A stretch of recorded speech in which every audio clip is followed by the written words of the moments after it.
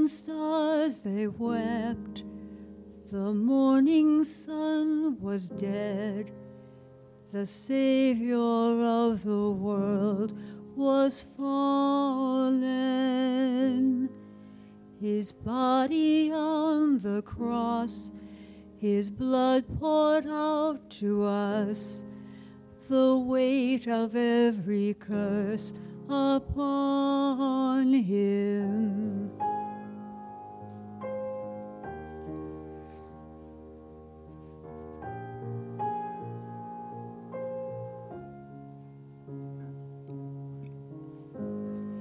One final breath he gave as heaven looked away. The Son of God was laid in darkness. A battle in the grave, the war on death was raged. The power of hell forever broken. The ground began to shake, the stone was rolled away. His perfect love could not be overcome. Now death, where is your sting? Our resurrected King has rendered you defeated. Forever he is glorified. Forever he is lifted high. Forever he is risen. He is alive. He is alive.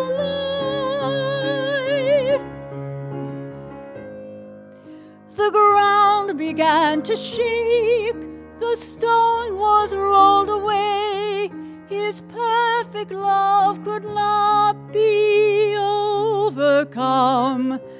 Now death, where is your sting? Our resurrected King has rendered you defeated.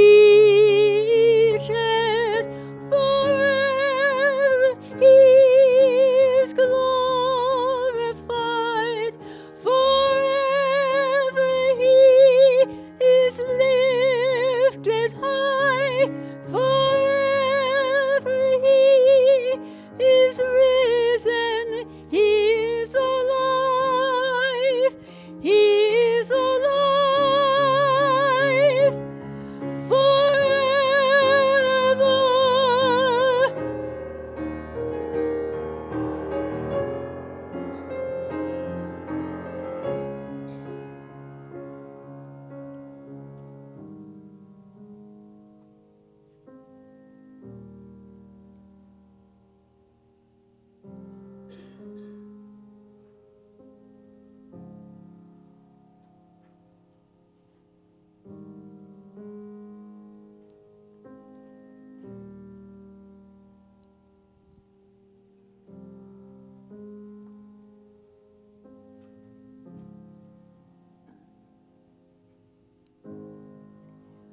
We sing hallelujah. We sing hallelujah. We sing hallelujah. The Lamb has overcome. We sing hallelujah. We sing hallelujah. We sing hallelujah. The Lamb has overcome. Forever he is glorified. Forever he is lifted high. Forever he is risen. He is alive. He is alive. Forever he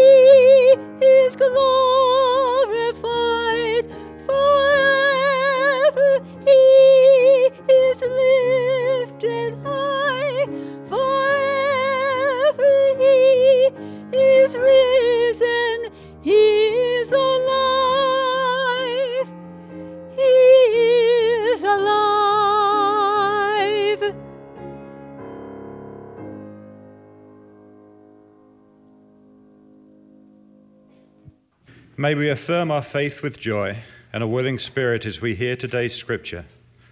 Our reading is from John chapter 20, verses 19 through 31. When it was evening on that day, the first day of the week, and the doors of the house where the disciples had met were locked for fear of the Jews, Jesus came and stood among them and said, "Peace be with you." And he said this, he showed them his hands and his side. Then the disciples rejoiced when they saw the Lord. Jesus said to them again, "Peace be with you. As the Father has sent me, so I send you." When he had said this, he breathed on them and said to them, "Receive the Holy Spirit. If you forgive the sins of any, they are forgiven them. If you retain the sins of any, they are retained." But Thomas, who was called the twin, one of the 12, was not with them when Jesus came. So the other disciples told him, "We have seen the Lord." But he said to them, "Unless I see the mark of the nails in his hands and put my finger in the marks of the nails and my hand in his side, I will not believe." A week later, his disciples were again in the house, and Thomas was with them. Although the doors were shut, Jesus came and stood among them and said, "Peace be with you." Then he said to Thomas, "Put your finger here and see my hands. Reach out your hand and put it in my side. Do not doubt, but believe." Thomas answered him, "My Lord, my God." Jesus said to him, "Have you believed because you have seen me? Blessed are those who have not seen and yet have come to believe." Now Jesus did many other signs in the presence of his disciples, which are not written in this book.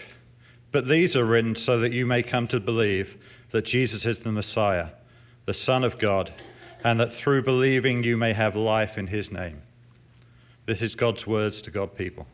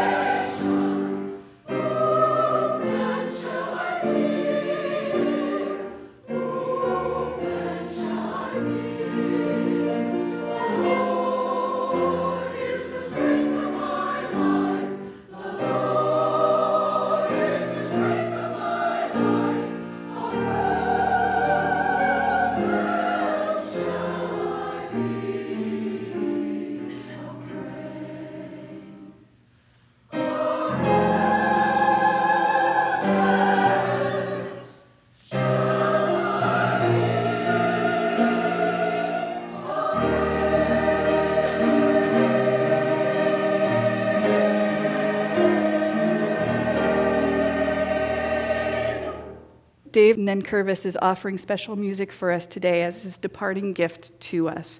He is preparing to move up north to be with one of his daughters. And at the end of the service, right before the benediction, we'll send him forth with a prayer of blessing.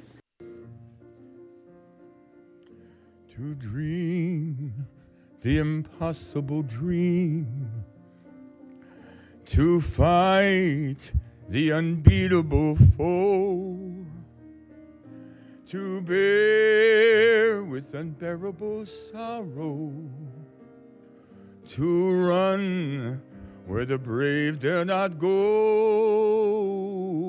to right the unrightable wrong, to love pure and chaste from afar, to try when your arms are too weary, to reach the unreachable star.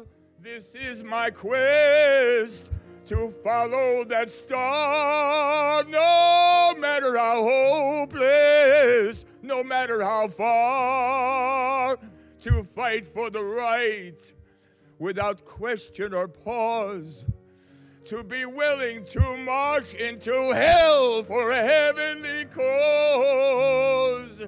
And I know if I'll only be true to this glorious quest, that my heart will lie peaceful and calm as I'm laid to my rest.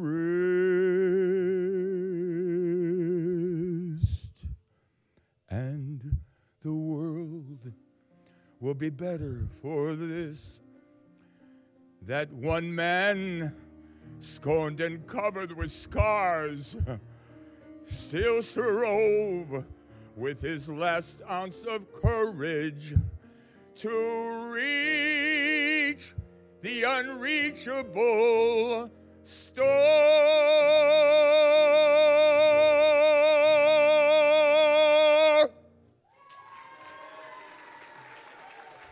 Thank you. And God bless you all. I'm going to miss you so much. I'm going to miss this church and all of you so much. But I'm going to be with my daughter and my new grandchild. God bless you all. Thank you so much. Thank you. Over the next couple of weeks, we have the opportunity to look at Scripture of Jesus' interaction with people after he was risen from the grave. In very quick research that I did last night, and I confess that it was quick, I came across about 20 accounts of Jesus appearing to individuals or groups of people after his resurrection. Some of them were one-on-one interactions, and one of them is purported to be he appeared to 500 men. And we know that whenever they say it's 500 men, it actually means 500 men plus women and children. So we can pretty much assume that it was 1,000 plus people that he appeared to in that encounter. Today's encounter happened on Easter night. I want to make sure that that is clear. It's not something that happened a week ago. So it wasn't that Jesus rose from the dead and a week later his disciples were locked in a room. It happened that Mary went to the tomb, saw the let's start over again. Mary went to the tomb, saw the stone rolled away, ran to the disciples, said, the tomb is open. We need to do something. Peter and the beloved disciple run down to the tomb. They find the stone indeed rolled away. They step in. They're notified that the Lord is risen. They go back and tell their friends. Mary hangs out in the garden for a little while in prayer, in grief, trying to figure out what's going on. And a gardener appears to her. And she says, do you know where they've taken my Lord? Give him to me so that I can bury him properly. And he calls her by name. And as soon as she hears her name, Mary, she realizes that it's not a gardener, but it is the risen Christ. She realizes that it is Jesus interacting with her, letting her know the truth of the resurrection. And he tells her, don't hold on to me because I have more work to do before I can ascend to the Father. but your job is to go and tell the disciples. So she goes and tells the disciples. Fast forward probably 12 hours, and 10 of the 11 remaining disciples are locked in a room scared. I don't know about you, but I would like to believe that if I had just been notified and I had someone who told me a firsthand account of the risen Lord, that I would be rejoicing and celebrating. But instead, they're hunkering down, scared, afraid, not sure what to do. They have their doors locked, and they are making sure that no one can come get them, and that they are in the midst of their fear and grief. And Jesus materializes to them. Jesus doesn't tangibly burst through the doors, but I like the imagery of bursting through the doors. But Jesus appears there, and the first thing he says is, "Peace be with you." He addresses their fear. He invites them to look at the holes in his hand, the cut in his side, and says, "It is me. Rejoice. I give you peace. And the peace I give to you, I want you to take further into the world.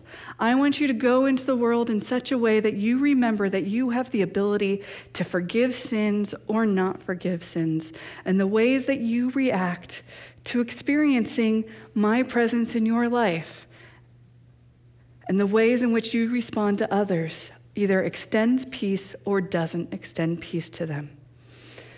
And then he goes on his way. Thomas shows up. They're like, "We've seen the risen Lord." And Thomas is like, "What? Man, did I just miss something really amazing? Because I was out doing something for us?" We're not told what Thomas did or what he was doing and why he wasn't there, but we do know that he wasn't locked in that room. He wasn't letting his fear be the thing that dictated how he was living his life. He was out and about. Who knows? Maybe he was doing some ministry that he knew needed to be done.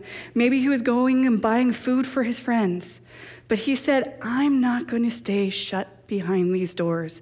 I'm going to do something." And I feel that Thomas gets a bum rap in all of this.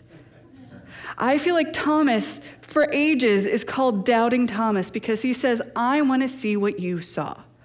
I don't necessarily think that he was doubting so much as he was longing for the experience that they had had. He was longing for that encounter with the risen Christ. He was longing for that experience. I can tell you that there's times in my lives where I choose not to go to an event. I choose to stay at home. I tend to be a bit of a homebody, so that's a good possibility. I choose to withdraw from the world, and then I hear the stories of what my friends have encountered at an event that I chose not to go to, and I'm envious of the experience that they had. I was like, "Oh man, I wish I was there." I honestly think that that's what Thomas was doing. He was saying, "I wish I was there because that is such a cool experience, and I missed out." And then in typical human form, we don't just say, "Oh, I missed out." We go, "I want to one-up you, and I want to have the experience of touching the holes in his hand and touching his side," which, by the way, is a little gross. But that's the way that he elevated and escalated it to the next level. I want to have an experience even bigger than yours. Not his most shining day, but Christ even acknowledged that and said, "I am going to appear to you, and I am going to make sure that you know that I'm hearing your desire for connection. I'm hearing that you need to have this experience in your life." When Jesus says to Thomas, "Why do you need to see to believe? Blessed are those who believe but have yet to." Let me look at the scripture so that I quote it to you properly. And now I'm not going to find it. Oh, here we go. Too many pieces of paper. He says to him, "Do not doubt, but believe. Have you believed because you have seen me? Blessed are those who have not seen and yet have come to believe."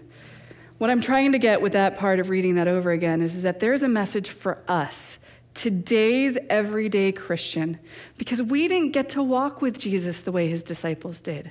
We didn't have that chance. Yet we choose to believe. We choose to say, God is risen. He is risen indeed, and God has done profound things in my life. Now, I've told you that I think that Thomas gets a bad rap, but I also think that doubt gets a bad rap. I think that doubt is something that is integral to our faith. It's something that helps us grow, helps us ask the questions that we need to, and helps us become the people of faith that we're meant to be. There's a book that came out a couple years ago by a woman named Jacqueline A. Bussey, entitled Outlaw Christian: Finding an Authentic Faith by Breaking the Rules. According to Bussey, she says that living according to these rules is killing Christian life. Outlaw Christian proposes a rebellious, life-giving, authentic alternative. Through captivating stories and with disarming honesty, Bussey gives concrete and practical strategies to help listeners cultivate hope, seek joy, practice accompaniment, compost pain, and rediscover the spiritual practice of lament. Some of the laws that she talks about, those unspoken laws, are never getting angry with God, never being allowed to doubt, never asking questions, never telling your real story, always speaking cliches about evil and suffering, and always believing that hope comes easily to those who truly love God. I love that she speaks so boldly on those things, and I love that she says it is silly for us not to get doubt. There are many theologians and writers who talk about doubt in their writings. Paul Tillich said, "Sometimes I think it is my mission to bring faith to the faithless and doubt to the faithful." Miguel de Unamuno, I haven't gotten it right once, almost. Miguel de Unamuno,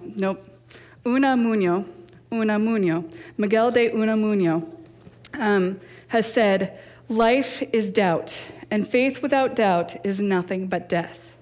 And Flannery O'Connor says, "Don't expect faith to clear things up for you. It is trust, not certainty." I think that's important for us to remember. When people tell us that we're not allowed to doubt, what they're really saying is that when we say that we're doubting, it's a confession of uncertainty. And for some reason, society, the church has told us that uncertainty is shameful. It's a sign of ignorance. And we learn to hide the things that we don't like and that we doubt. But the reality is that certainty makes us feel comfortable, fearless, and in control. It makes us feel self-sufficient. But unfortunately, no such certainty truly exists, and these feelings are just delusions.